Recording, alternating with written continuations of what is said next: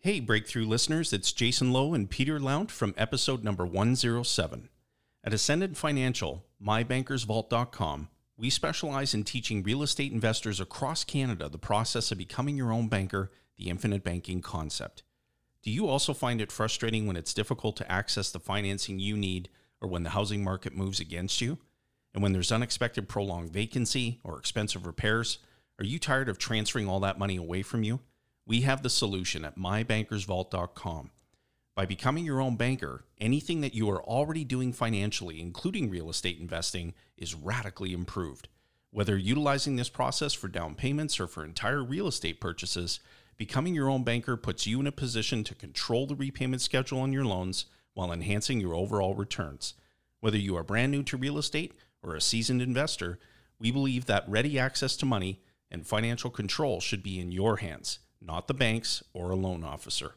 We have an exclusive and irresistible package for Breakthrough podcast listeners. If you want the best way to build and deploy capital, easier access to money, better returns, and less headaches, head on over to mybankersvault.com. That's mybankersvault.com. Tired of the 9 to 5? Tired of only dreaming about the things you want to do? Want to have more time for your family? More time for you? More time for you?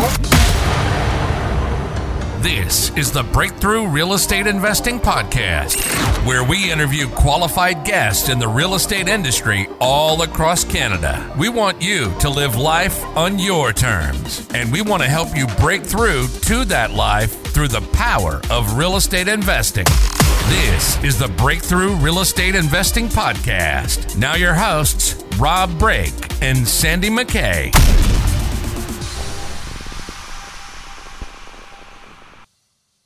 Good day, everybody, and welcome back to another episode of Breakthrough Real Estate Investing Podcast. As usual, with me here again is Sandy McKay. How's it going, Sandy? Hey, I'm fantastic today, and couldn't be better. How about you? Couldn't be better. What makes it so good? Tell us all about what's making it so great today for you. What's making it so great? We're doing something fun today. I'm looking forward to it, which I've been sharing, in the lead up to this event, is we're hosting the first ever Vaughan Real Estate Investors Club, which if people are listening to this across Canada, they don't know where Vaughan is. It's just north of Toronto. And it's kind of an area that's been missing something like that local, group meetup club type thing, which is where, I share many times throughout this that you and I first met at one of these Durham Real Estate Investment Club. And, I've seen that flourish over the years, and we're hoping to do something similar with the Vaughan Investment Club. So kicking that off today. So I'm excited. That's awesome. Sounds like fun. And it's in person. In person only. Wow. Not even a hybrid. We're back in 2019 days here. That's great. That's great. You know what's kind of fun? What they used to do at the Durham meetings is, especially in the winter, like it is now, to sort of ask who's come from the farthest place, right? Yeah. It's always interesting to find out. I know we're going to have people from Niagara at least. That's pretty far. That's pretty far. I know Durham. We might have a Kingston. Kingston's really far. That'd be good.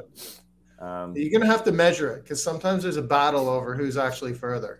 I'm sure, they've been running theirs for 10 years at least, I would say now. They must get Kingston, Windsor probably. They'd spread the whole bit of Ontario. I don't know. They had guys coming down from Gravenhurst, 2-hour drives to get there, 2.5, whatever. So that was kind of fun.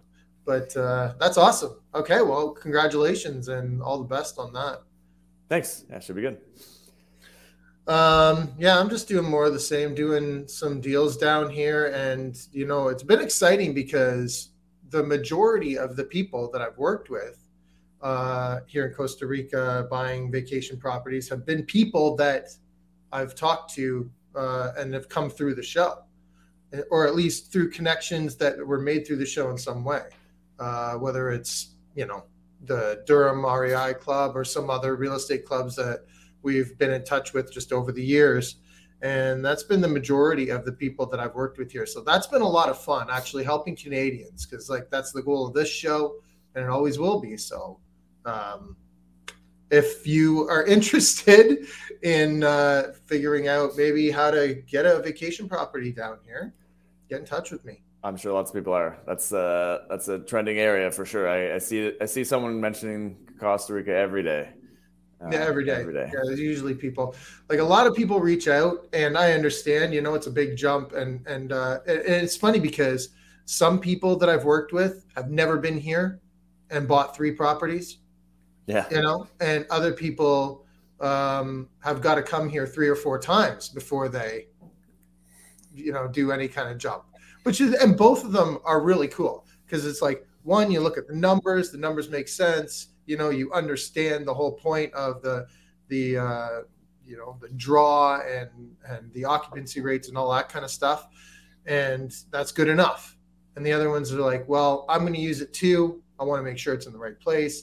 Yeah. I want to, be comfortable in it. It's got to be right for our family. So we got to come down and check it out a couple times. So, but all in all, it's just been great. Well, man, you've been there for, I was just thinking about that in the last couple of days. 2 years now? 2 years. Well, like a brief stint back in April, May of 21, just to get everything. But other than that, we've been here for 2 years. Wow. So pretty cool. Trade it. Yeah, I bet. But okay, into the housekeeping. Everybody listening should go to breakthroughreipodcast.ca. Listen to all of our past episodes, talk to all of our past guests because their contacts for the most part are in the show notes. So if you're interested in a topic, something they've had to say, reach out because all of our guests love to talk to people. That's the whole thing. Networking is always part of this whole deal. So you can reach them there and you can get our free gift. Of course, our free gift, the ultimate strategy for building wealth through real estate. Of course, when you sign up for that, you'll get on our email list. You'll never miss out on a show, but also everything else we got going on. We've thrown out info on Rob's tours down in Costa Rica on there before and all this stuff that's going on in our world. And you don't want to miss that because there's always something changing and new exciting opportunities. So go do that. And what else do they got to do, Rob? Go to iTunes. Rate and review us over on iTunes, of course. Everybody knows that, though. We've only been saying it for 9 years.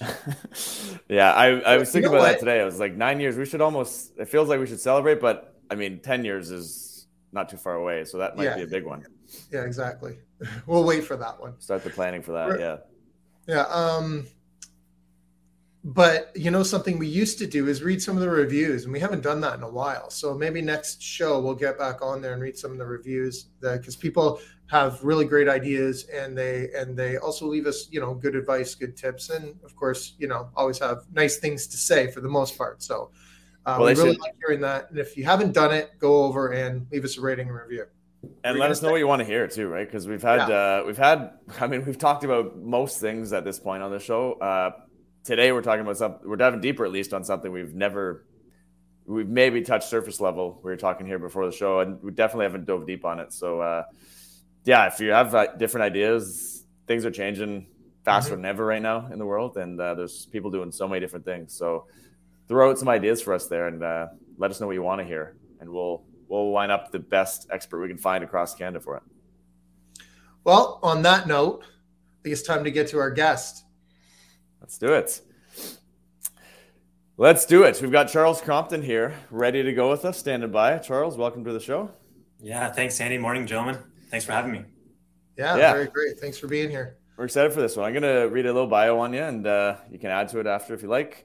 Sure. But Charles, little quick backstory that I have on you is that you quit your high-paying corporate job of 12 years recently to build an Airbnb arbitrage company. 12 months later, you got 55 listings across 3 provinces, 10 full-time staff, 4 co-founders, executives, 1 operations managers, and 5 VAs. So lots of systems and tools and people there, I'm sure. And you are the first Airbnb arbitrage company to also provide wholesale services and various coaching packages. And so we'll touch on that, I'm sure, today. And a couple specialty projects you have, which sounds interesting too, that I'd love to hear more about, is the Girls Getaway, Niagara-on-the-Lake. You've got Aplex in Kitchener, where you're running a boutique hotel for traveling professionals. So really interesting stuff in the Airbnb arbitrage space. It's almost more hospitality to an extent, which I'm going to love to hear more about. and you're primed for major expansion in 2023 and probably beyond. So that's what we're going to touch on today for the most part is diving deep on how the heck you've done all that and what that looks like. And, the really cool part, quitting your job to do all this too, which it takes a lot of stones, balls, whatever you want to call it. Yeah, that sounds right. So that's cool. Welcome to the show. Yeah, thank you. Where should I start? Well, I was just going to say that the topic that we're talking about is Airbnb arbitrage. And that, a lot of people are going to be like, I have no idea even what that is. But before we get into that and sort of define what it is, maybe you can tell us a little bit about how you got interested in real estate, how you got started in real estate, first off. Sure. So I would say I've been interested in creating wealth. That would be the topic, that I've been most interested in really since I was young. I went to school for finance, came out of school and, got my CFP and was always going to just focus on wealth creation. My parents were terrible with money. So I wanted to make sure I went the other way. I just knew that, creating wealth was just going to allow you to pursue whatever it was in life with greater volition, right? Just more time, more resources to pursue whatever your purpose is. So started early creating wealth. Passively on the real estate side, I definitely got my first real estate or rental property when I was a kid, 23 or 24. But stayed pretty passive with real estate for the most part, just buying turnkey properties and putting long-term tenants in there. I would say I was more aggressive and engaged on the stock portfolio and investing side. That's my technical background as a chartered investment manager. So that's my expertise. Leveraged stock portfolios is really where our wealth has come from. So wealth creation was always the purpose. And I would say, last summer, after 12 years of creating wealth and working a day job, I think it was just needing a shift. Something needed to change. I lost motivation. I lost sense of purpose. We have money sitting in a bank account, but I didn't want a day job anymore. So that's where this all kind of happened. Super cool. And then real estate. Do you want to get into the arbitrage yet, or do we want to dive deeper on that first, Rob? Hey, we're here to talk about the arbitrage thing.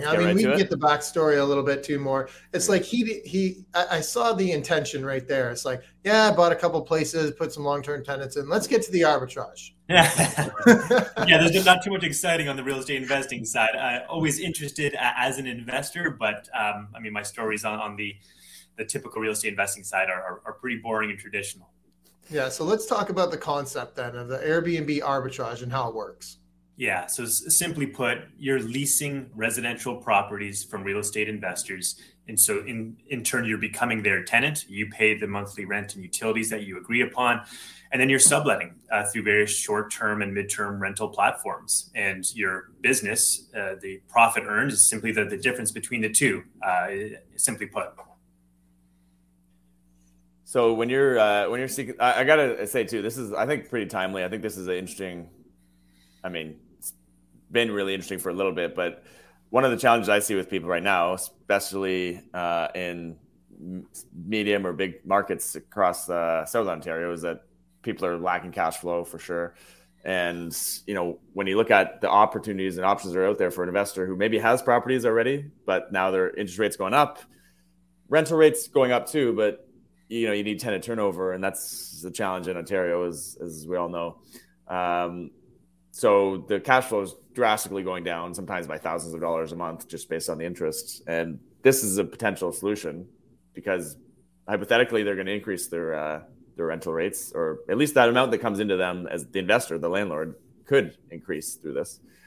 Is that something that you've seen? Has there been an uptick in this activity based on that on the market and just the Yeah, certainly. It's been wild since we started this just a year ago, or just over a year. Arbitrage was a brand new concept, almost no one we spoke with had heard about it. And very few investors were running their properties as short-term rentals. Everyone was doing the long-term rental thing. And all of a sudden, when the game changed, when mortgage rates went up, everyone's looking for cash flow. There's been a huge rise in the hype of short-term rentals in general. So whether that's arbitrage, trying to do what our company is doing, or whether it's investors just turning their traditional long-term rental properties into short-term rentals for that extra cash flow, we're certainly seeing way more listings on the market today than we were a year ago, at like 2 or 3 times as many. See, I was thinking that one of the challenges might be convincing the owner of the property, like, because, you know, initially when the idea first comes through my head, I go, man, that's a lot of traffic going in and out. There's a lot of people going in and out of there. But then when you actually like dig into it and dive into it, it's like the Airbnb has got to be clean all the time. It's got to be in good shape. It's got to be nice. It's got to be attractive, or else no one's going to rent it. Right. So, you know, I think that there's a lot more bonuses on this side for everybody, because like that place is going to be kept spotless, where you got long-term renters in there. Sometimes you come back in a couple of months and go, like, is this even the same house that I rented them? And I've been in that situation a few times, you know, where, you know, I mean, my house has been destroyed more than once. That's right? it. So this is actually quite an interesting way of keeping it in top-notch condition too. Well, you nailed it, Rob. I got into this concept by listening to a podcast myself. So I told you last summer I was so-called, 18 months ago, I was bored. Someone referred me to a podcast about arbitrage. And so I listened to it as someone who did it here in Southern Ontario. And I realized there's a few people doing this, but I thought they were missing the boat on something. They were calling it arbitrage, fine, but they were really focused on the numbers, right? The difference that they saw in the opportunity between short-term rental revenue and the long-term that they would pay. So they saw that the numbers were there, but that's what they were focused on. Being a long-term investor myself and dealing with long-term tenants, some horror stories myself, I saw that this was an opportunity to build a company that served real estate investors with the arbitrage service that we provided. And once people started to understand the difference between a traditional tenant and us being your tenant, I mean, it just became obvious to them. In the beginning, we had to talk people through it, overcome some of their initial objections or thinking.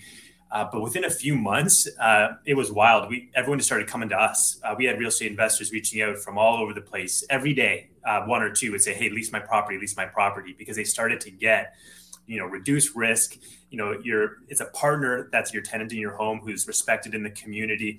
And like you said, we need to keep their property, outdoor and indoor, pristine at all times for the success of our own business. So they're constantly getting deep cleans for their property, inspections, and we also act as their property manager. We take care of everything.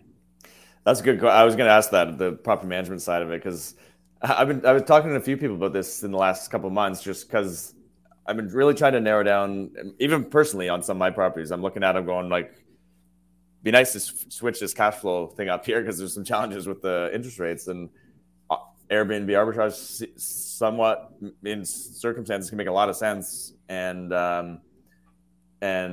yeah, I'm looking at it going, that's a great option because of all the reasons you just said. But the property management side of it was always a thought too. I'm like, who's taking control of this? Because not having to deal with property management is a major advantage if you're a landlord, and not just having to think about that stuff. Like there's so many challenges that come with that. And that's it. I would say the way we built our company, we have 2 sets of clients, right? And I don't think most people think of it this way. Our first client is the real estate investor who's leasing us their property. We're not just using their property. They are our client in every way. And our objective is to give them peace of mind on their rental properties and give them their time back to focus on what they want to do, which is acquiring more properties. Dealing with tenants and property management, I mean, the headaches and time that comes with that, us as investors, we just accept that that's part of real estate investing. It's not something that we want to do. We want to focus on building the portfolio. And so that's what we try to do as a company, is give them their time back. You just know, hey, if you've got a good rental property, that Charles and team are going to lease this thing out and manage everything from A to Z. Snow removal, lawn maintenance, coordinating technicians for appliances. We have a full run business on the property management side before we even talk about how we serve our guests on the hospitality side. So what are the numbers, like roughly? What do they generally look like? Like what's the markup type thing? Because I can, in my mind, putting maybe I'm a client type hat on in this type of scenario. I'm thinking about what is, they want to know typical property management is going to cost you, Right. you know, what, 7, 8, 10%, 8, 9, 10%, somewhere in that range, just for the management. You got maintenance, repairs, leasing, stuff on top of that. Generally, that's traditional property management. Then Airbnb type property managers out there, not Airbnb arbitrage, but just the ones you see just managing Airbnbs. You know, I've explored that quite a bit in the past. 17, 18, 19, 20, 25%, somewhere in that range usually. I would imagine it's like very complex, right? Because there's so many different variables that have to go in it. So, I mean, again, it's like when people ask us, hey, how do you structure a JV agreement? It's like, well, you know, there's not a specific answer to that. So, you know, because, and another thing too, is you probably have to turn some clients away that call you, right? Like lots. Yes. Because they don't fit in the box, or you go, well, you know, who's going to want to rent this place short term for 3 nights? Like nobody's really going to want to do that. But anyway, right. Sorry. Talk about what the sort of the numbers like Sandy was asking. Yeah, well, I mean, yeah, you're both on the right topic here. So really what happens is an investor reaches out to us. We haven't gone out to find a new landlord in months and months. They're all coming to us. And essentially what we're doing is we run a projection on their property. So they'll come to us with their property. We send them a brief questionnaire. It takes 5 minutes for them to fill out just to give us information about the property and what they're looking for. And then we do our due diligence and we run a 12-month projection on the property as a short-term rental for our business. So from A to Z, revenue and expenses, what does this look like? And therefore, what is the rent that we can offer? And it really is just a negotiation between two potential JV partners. And that's how we think of it, that we're going into business together on this property and the numbers need to work for both. And if they do, perfect. And if not, that's okay. High five. And if there's another property that comes up, reach out to us again. And so I would say in general, we pay around market rent for a given property, plus or minus, depending on the property and the location and other factors. But it's in that neighborhood. And so once investors start realizing that, I mean, the risk that they take on a traditional tenant versus us, I mean, it's been a no-brainer. And I think that's why we just have so many people come to. That's why 55 listings was possible. We didn't have to go hunting for that. It came to us for the most part. Right. And I think that the analysis that you guys are able to do is a big part of it too, right? To be able to, you know, take in all the variables because of the experience that you have, and you know, come up with a scenario for the property, you know. And I think that helps us create a lot of clients as well. I think it's the credibility and background of our 4 owners. So we do, as you mentioned in the beginning bio there, Sandy, that we have 4 co-founders and executives of this company. So it's not just one person, it's not just me. 4 people started this company, and our financial and investing backgrounds are pretty extensive. I mean, for myself, I'm a certified financial planner, chartered investment manager. My partners, one's a CPA accountant who worked at a big corporate company for a few years. The other's a chartered financial analyst, CFA. So we come from deep financial backgrounds and we run a very professional business. And so it allows us to assess numbers really well. We have complex financial models. And then we're just able to be fully transparent with our clients, right? We're able to say, hey, this is the number that we can offer you for your rental. And either it works or it doesn't. And so it's been pretty smooth. The average landlord is not necessarily overly business savvy in general. Like there's, you know, everything, you know, there's tons that are and tons that aren't at all, but sure, the average one is not necessarily. But, you know, when we ever buy properties, you got to look at it and go, this is a new business you're starting, right? We need to know the numbers on this, projections, the actual numbers month to month. What's the actual like net profits we're getting out of this thing, and all the different variables there. And most people don't really treat it like a business. But part of the advantage probably with partnering with you in this format would be just that upfront version, right? You're getting almost a business analysis of your property and able to see now where the holes are or the gaps, or, you know, how you've been running it. And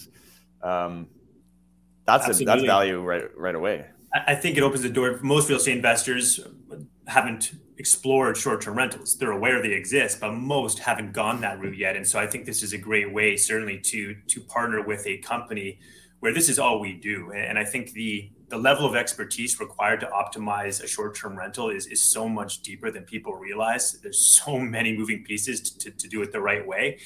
And so I think simply partnering with us, not only will we take care of your property and pay your rent guaranteed, but yes, I think you create a partner for life, and the opportunities for joint ventures and other specialty projects. I mean, that's what's happened. I think we started with, when we first launched this business, we had no credibility, right? We had no properties. We didn't have a business. And so our first number of clients is pretty much a door knocking technique, right? You're just cold calling and door knocking average landlords and more or less convincing them of this model. And it worked, but it was tough going.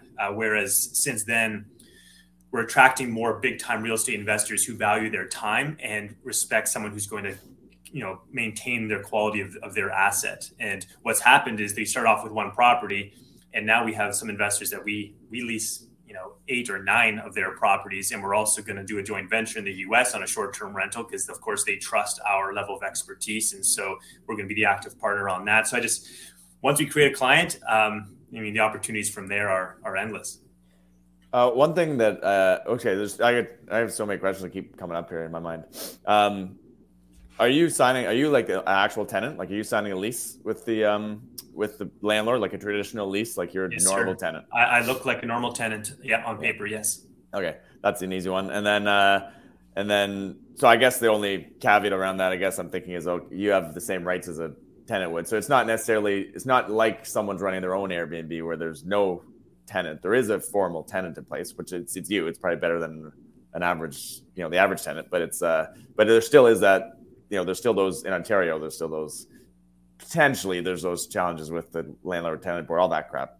Yeah, technically, although, and so we kind of assess that ourselves, and we realize, technically speaking, yes, we have the same rights as with the landlord and tenant board. But if you think about the motivations of the person inside the home, they're just non-existent, right? So think of a regular tenant. The reason why things come up, usually it's not intentional, right? The tenant gets in there, they want to live in this home, they lose their job or something funny happens, they can't pay rent.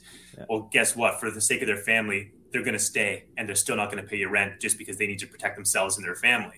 Right. Whereas with us, it just, I don't see how it's even possible. I guess there's 2 scenarios. One is that we're already making money on your property as a short-term, mid-term rental. The chances of us making not enough to cover the rent, I think is almost impossible.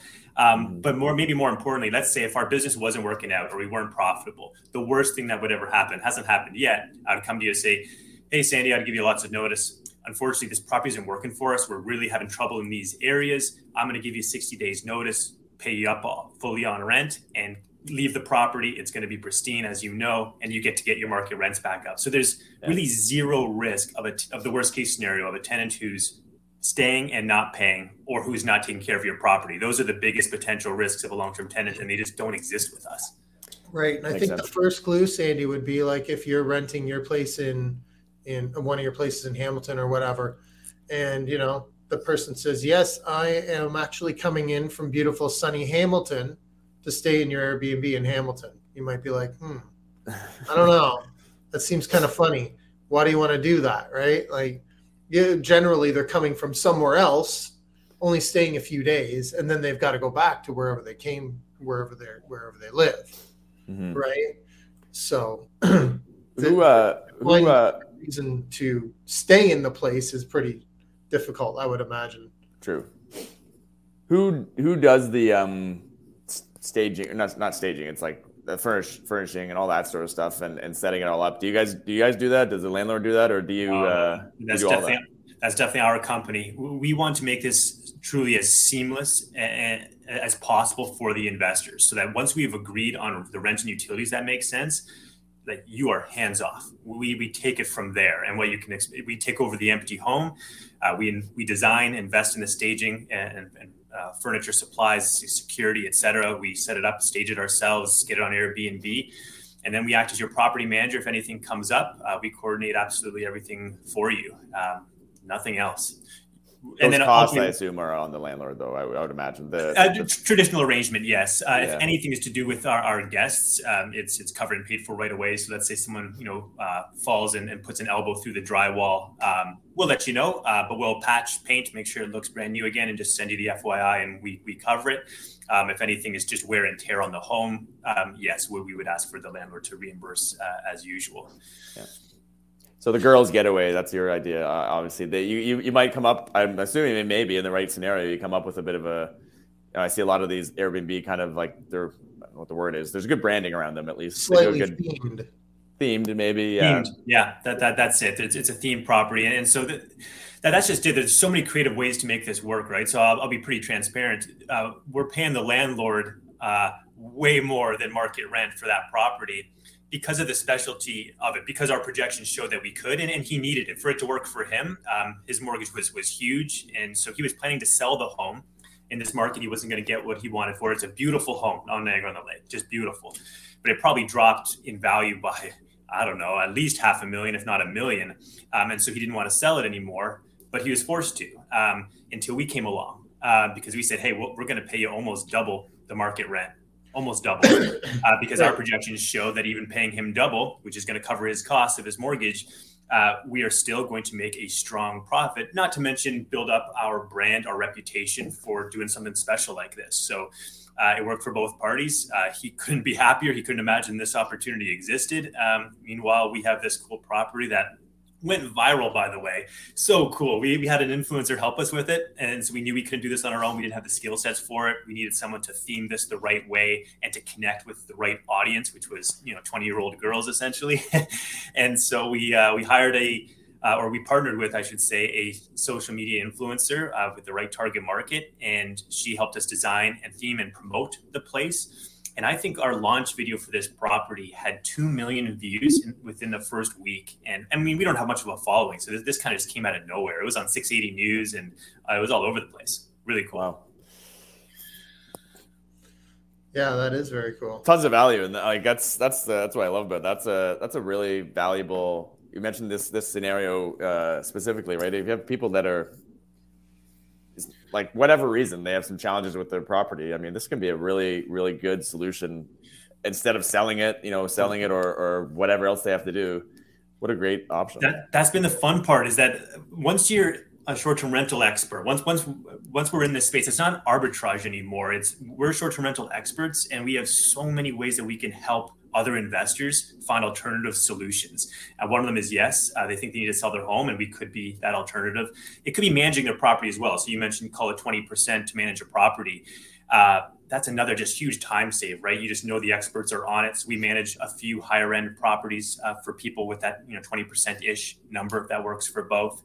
We design and stage places for people. Our expertise, of course, is the return on investment of that design and staging. So you can get a lot of design companies, interior design companies. I would not recommend them mostly for your Airbnbs. They're not numbers people. They are aesthetic people. Right. And unfortunately, you as an investor, your focus is your return on investment, and they're going to, in most cases, overspend unnecessarily. And your place will look beautiful, but the numbers just don't make sense. Whereas for us, we'll take a look at the property. We are experts on the demand in that location for this type of property. We know exactly what your guests want and what they don't need. And we're going to make sure you're spending the exact right amount of money from multiple vendors to get your highest return on investment. So we're having so much fun in this space because we just feel like we can help so many different investors in so many different ways. And, I agree 100% because I have run into this problem, especially when I'm trying to, it's not a problem, but I've run into this issue where, I would help investors, right, get into certain properties, and I would be the sort of the boots on the ground. Here's what I'm going to do. I know exactly how to renovate this basement into a legal apartment, so I'm here doing this and you're going to be the money, right? And people, first thing they say is, can't I do this myself? I'm like, of course you can. Go ahead, go ahead and do it yourself. So I think so then look at that scenario you were just talking about, right? Well, could that guy have done that himself? Well, yeah, he could have, but he would have had to do the research on what people want in the area. He would have had to get a designer to go or try and figure out the design himself, try and get this influencer to help push it, do all of these things that you guys are doing, run the analyses, figure out what the rates are going to be, like all of that stuff. And I think that a lot of times people don't understand the huge value in that. And plus, on top of that, you guys were able, like you said, to give this guy a premium, You're not just going, well, I'll just give you market rent, right? No, we gave him a big one for sure. But I think you nailed the crux of it, Rob. Even us, before I got into this short-term rental space, I knew that there'd be a lot of variables and you'd have to learn a lot. I had no idea what I was talking about. It is so much more work and there's so much more expertise required to perform, especially now, as we mentioned, talking about so many more listings, right? It was different before when there was way fewer listings, right? You do an average job and your property is going to perform just fine. Now with 3 times the number of listings, you should see how many listings there are in Hamilton. It's wild. If you do this on your own, you just can't do it. Not to mention the time and the headaches that you're going to deal with trying to run a short-term rental with the guest and cleaner turnover and management. It'd be a nightmare for most people. But way beyond that, it's developing the skill sets to optimize, like the search engine optimization of Airbnb, that algorithm.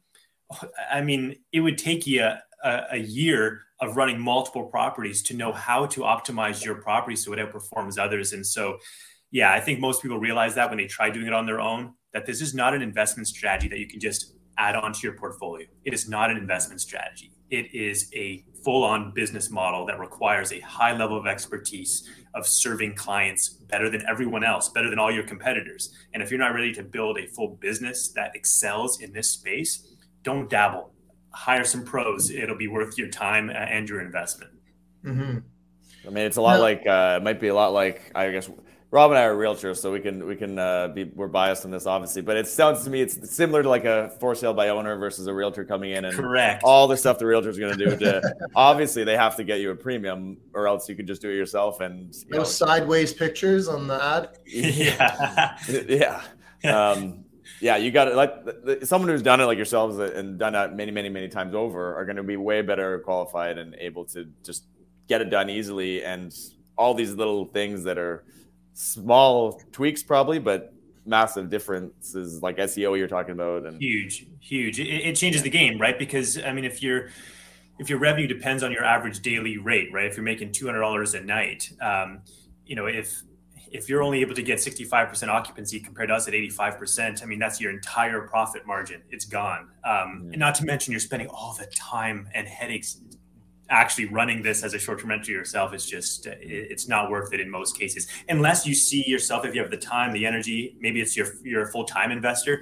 Yeah. Start up a short-term rental arm of your business and be ready to become an expert and build the systems, processes, software to get there. If that's what you want to work towards, by all means, get in there and learn. But if you're just wanting to dabble, you definitely want to work with the pros. What was,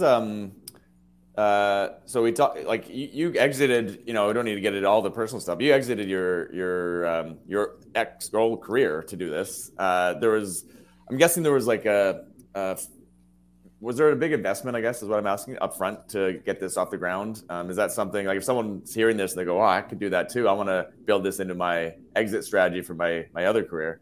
What did that look like in terms of upfront cost or any challenges around that? And how are you able to exit your other career so fast? Sure. Yeah, we certainly had a lot of advantages that most wouldn't have in terms of the speed in which we did this.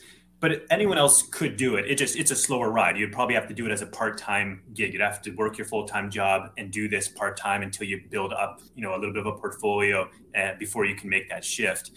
As I mentioned, I've been a wealth creator, if you will, from when I was young. Like that was always my focus. So, my wife and I, we live in a beautiful home. We have kids, but we have a lot of money sitting in the bank account. It was there for retirement. That was the purpose, that we were building our wealth so we can retire early. But all of a sudden we realized, like, geez, we're only 34. And if we want to retire, it's still going to be at least 15 years out, 12, 15. And that was just too far. I couldn't do a day job anymore. So we thought, hey, this money is here to create freedom. If we can find the right opportunity, why don't we just put it to use now? And so we had enough money in our bank account to certainly pay our bills and fund the business for a while. And we had some benchmarks on, if this happens, then we need to if it doesn't work out, we got to go back and get jobs again. That was essentially the default, that we're going to give this our full effort, go all in. If it doesn't work, jobs will always be there. But yeah, we invested, just getting into some numbers, we invested $350,000 in the first 3 months into about 20 23 or 24 properties. So that was everything. So that was equipment, some legal stuff, setting up corporations, and a lot of furniture, decor, and first and last month's rent on 20 something properties. Came to about 350 grand invested, 360 maybe. But the cool part, so that means we had 360 grand invested, 20 something properties. This was March or April at this point. We didn't invest another dollar. So that money invested, that seed capital got us those first 23 something properties. Now we're approaching the 70 number. In the coming months. We'll be around 70. We haven't invested any more. So we've just reinvested the profits from those first few properties to get to where we are today. So the numbers certainly are working. And you're doing this geographically, how far are you reaching on this? It seems to be pretty far.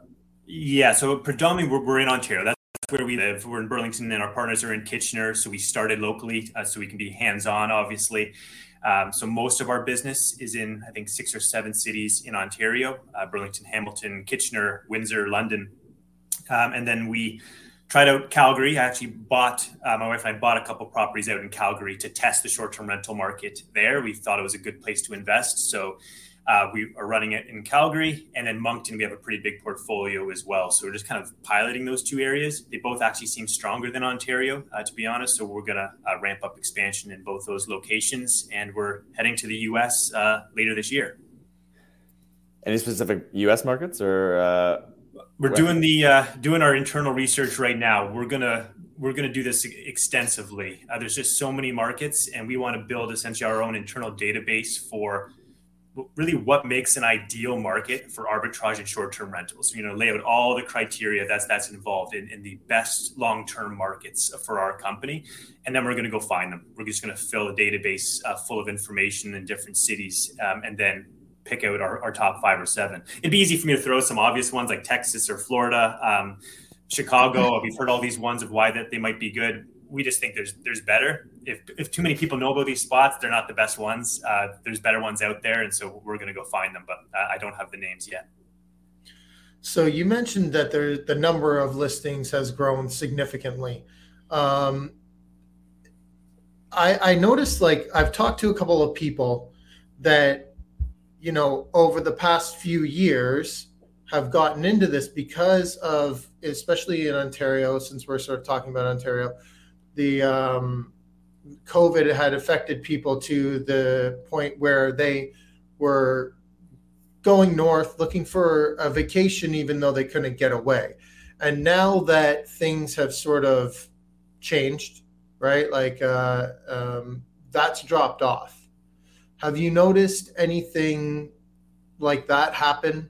Like, is that why were you talking available rentals or just like rentals in general? But is that why more are available now? So what do you mean by more available? Well, you were just saying that the number of listings is up drastically. Oh, I see what you're saying. The supply of short-term rentals is up, yes. And then demand is not meeting that supply, to be fair. So especially in vacation markets, though, Rob, I think you kind of hit the point there. A lot of people were running short-term rentals at vacation-type properties or cottage properties, getaways. And I think those properties aren't seeing the performance, not nearly the performance that they did during COVID. I think both. The demand isn't quite there because of the recession and inflation that we're dealing with, and there's way more supply on the market. So both variables are headwinds right now for getaway properties, and okay. I think they're feeling it. We are predominantly in suburban and city markets where there's always a need for short-term stays. Mostly traveling professionals is the big one. Or families visiting families. Okay. Yeah, so way more predictable and consistent, the occupancy in all of our prime locations. Whereas cottages is huge fluctuations year to year depending on the demand. With that said, though, we are still feeling it. So in these suburban markets, overall, the revenues are down for Airbnb across the board, just the natural supply and demand. There's way more listings, and the demand is maybe stagnant, call it, but just way more listings brings the revenue down across the board, which again speaks to the importance of running a professional business because 90% of the listings are being run by people who are just doing this part-time or it's their own rental property that they don't know what they're doing. They're trying, but unfortunately they can't compete with the big players who spend every waking moment with different job responsibilities, figuring out how we optimize each one of our listings. They can't compete with the pros. Makes sense. And you would say then the typical client that you guys have in your place is either someone coming in for business, like you said, or visiting family. Yeah, so they're not local. They're mostly people from even like where are they from? Oh, all over the place. Depending on the city, we get people traveling from all over for various needs. We also get a lot of people who are out of their primary residence. Either they sold a home waiting to go into their next home, or they have renovations happening or a plumbing issue, and so insurance is covering their stay. We just have a lot of needs for short-term stays where people don't want to be in a hotel. And so it really is consistent. We also look for a lot of hospitals and schools, usually are phenomenal for short-term rentals. So that's why Kitchener is so strong. It has 2 great hospitals there and a school. And so, yeah, you just look for where there are going to be consistent needs and demands, and that's where we're expanding our business. Do you guys do any condos, or do you focus on more? Because Airbnb and condos always, to me, goes towards all the different rules and all stuff that can change. You keep it to the freehold properties generally? For the most part, yes. We do have a couple of condos, but for scale purposes, we're looking to freehold. Multifamilies is where all the value is for both sides of the relationship. So for the investor who has the multifamily, and for us, it's a win-win both ways. If you can think about it, instead of like the eightplex, that's an obvious example. So they have an eightplex. Instead of hiring a property manager and trying to figure out 8 different leases and 8 different tenants and everything that comes with that, we signed a master lease. Done. We agreed on rent that covers the cost of their building, that the number that they needed, we were able to meet that number. The rest is on us. We have 8 vacant units. We stage and furnish them all, and we run it as our own little boutique hotel because we have all 8 units. But the value to the investor is massive, obviously. And the value to us is huge because of the economies of scale and the multiple doors that we have for all of our cleaners and all of our maintenance folks. It's all in one location. So the value becomes greater the more properties or units an investor has with us, and especially if they're multifamily. Okay. I don't even know if I want to get into it, but how do you get an 8-unit property vacant? You'd have to ask the investor on that one. That wasn't us. So they hand it over to you. It's vacant. Yes, which is really, that's our requirement, right? We have only 2 real requirements. Definitely units all need to be vacant, and they need to be given to us in pristine condition. We're not renovating these properties. We'll stage and furnish them, but they need to come to us as properties that will perform well on Airbnb. Everything needs to look pristine, and that way we can keep it that way. That's the other part of it, right? That if they're coming to us that they're not perfect, it just makes the relationship more challenging. We take them in pristine condition and we give them back that same way. We need to know this guy's secret. Maybe you pass us along his information afterwards. Yeah. It was 2 sisters. It was pretty crazy. They had it vacated and fully renovated and handed over the full property to us that way. But Moncton's similar. Another investor, mostly duplexes and triplexes, but we're his tenant for all of those properties. Like the value, I think that's when people start to realize it's not for one single family home. Sure, there's still value there. There's still less risk and a better tenant, certainly.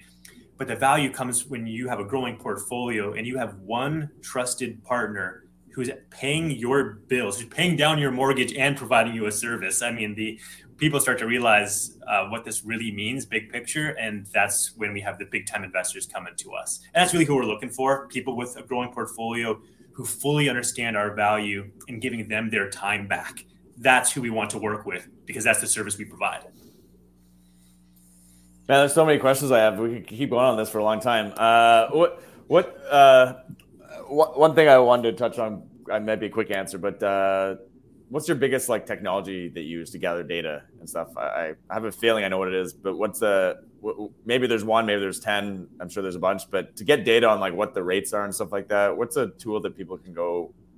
Yeah, you'd be surprised. I mean, the one that everyone knows is AirDNA. Right. We don't use it almost at all. If you think about what AirDNA does, right, it's an aggregate tool, right? It's taking all of the listings and running averages. And as we talked about, 90% of these properties are being run either part-time or only part of the year or by non-professionals. And so the numbers just like, they almost provide zero value. They're just not relevant. And so we have created our own, you can call it software. Eventually it'll be software. Right now, it's just a very complex financial model on a spreadsheet. But essentially, we manually collect the data that we need, the relevant data to run our own numbers. We don't rely on third-party software, at least not yet. It doesn't seem to be good enough. Oh, that's interesting. That is a different answer than I was expecting. I was expecting AirDNA for sure. Yeah. But that's cool. That's interesting. I wanted to make sure we got this question, Rob, because we always ask this question. We kind of missed it this time. But what have been some of the major challenges with all this, starting this up and getting it to the point where you're at now, which seems pretty, I'm sure, business is chaos for the first few years in lots of ways, but I'm sure it sounds certainly smoother than it was at the beginning. I'm guessing. What have been those challenges? Certainly smoother now. Geez, we could have a whole fresh new podcast on all the challenges that we've faced in the first year here.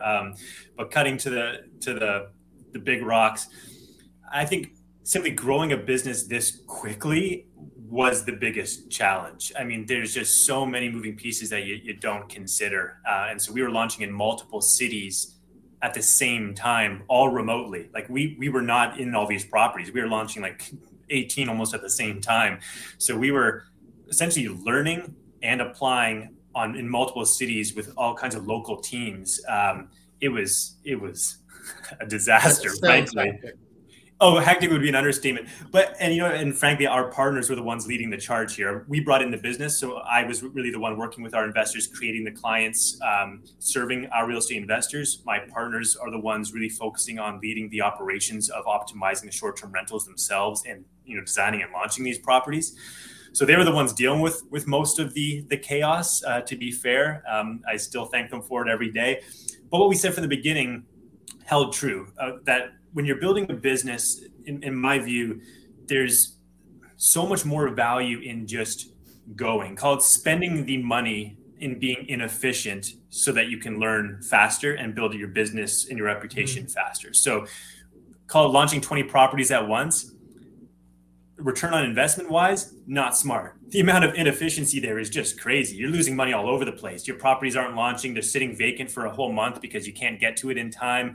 All kinds of overpaying, mistakes being made. Waiting on that, yeah.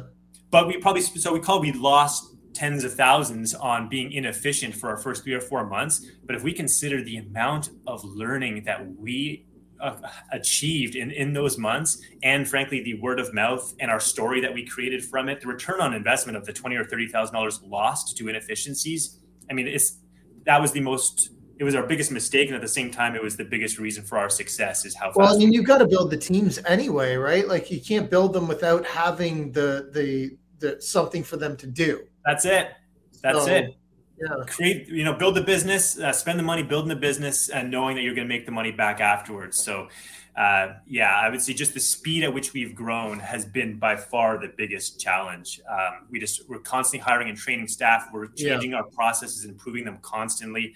Like our revenue was like 1.5 million or something in the first year. Even from an accounting and bookkeeping perspective, we have tens of thousands of transactions. Like we didn't have the systems in place to manage this kind of stuff. And so I can't even tell you how challenging this has been. This has not been easy. It's been extremely difficult and stressful at times. But hey, when you enjoy what you're doing, it makes up for it.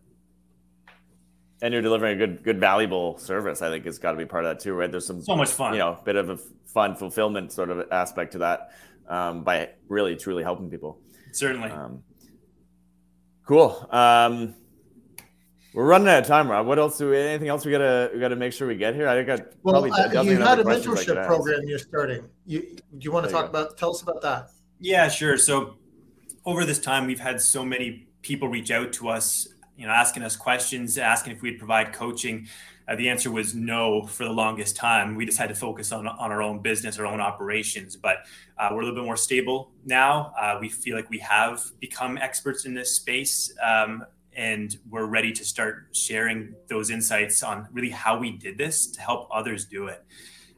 We just think opportunity in the short-term rental world is only going to grow.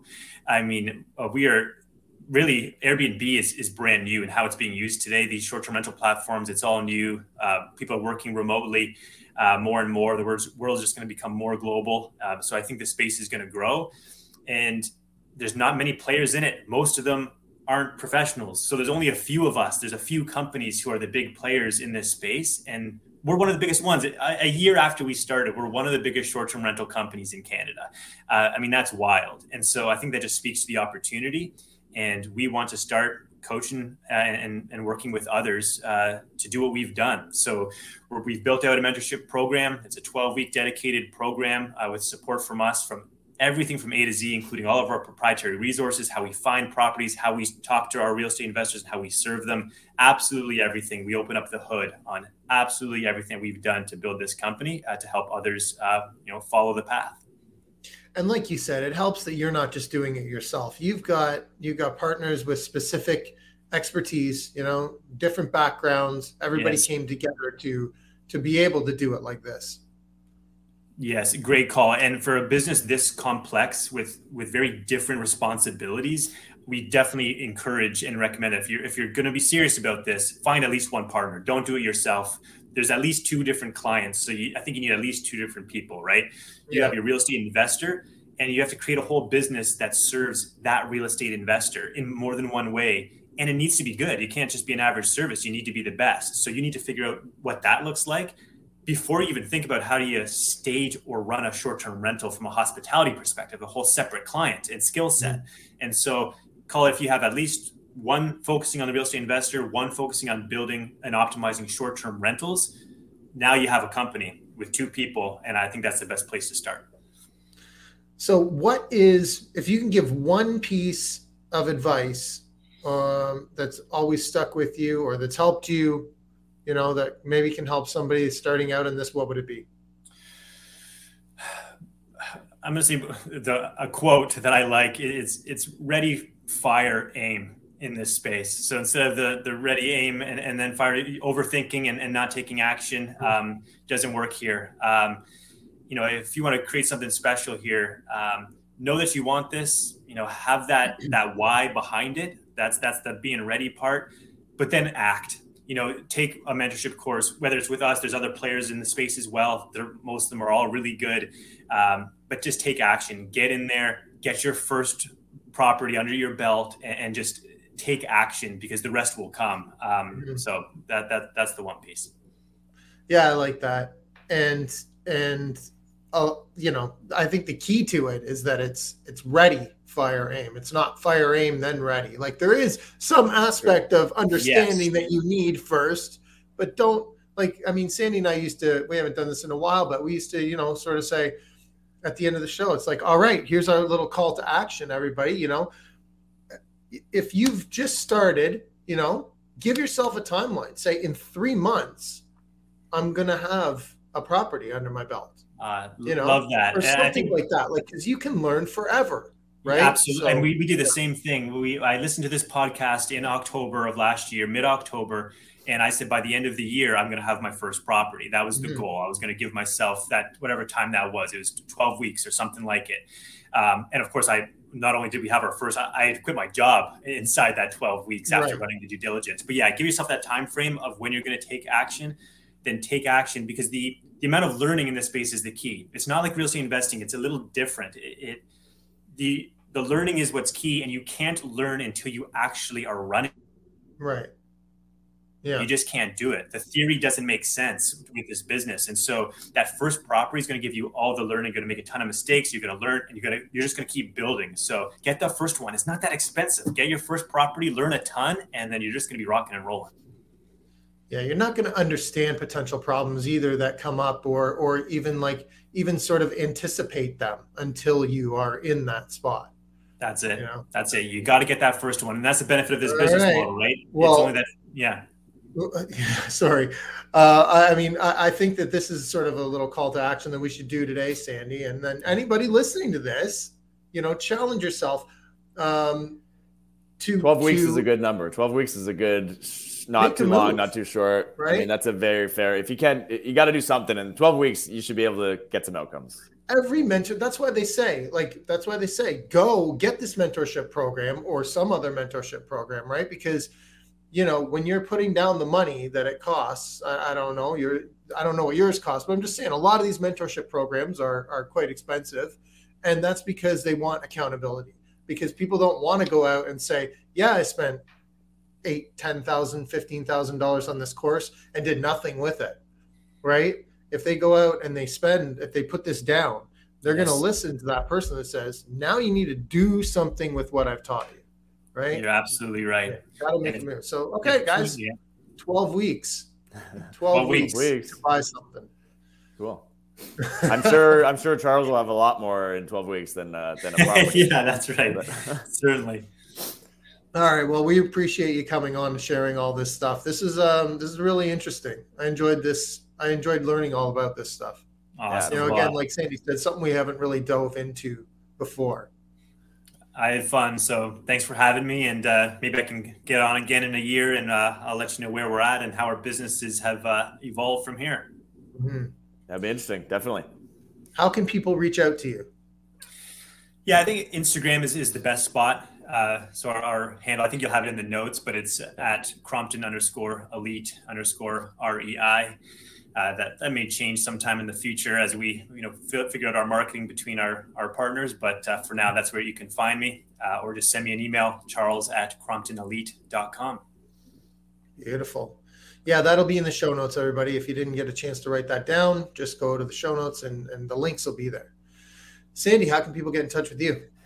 Yeah, Sandy@McKayRealtyNetwork.com. And you can reach me at rob@MrBreakthrough.ca. Thanks for listening, everybody. Get out there. Take some action. 12 weeks. You've been listening to the Breakthrough Real Estate Investing Podcast.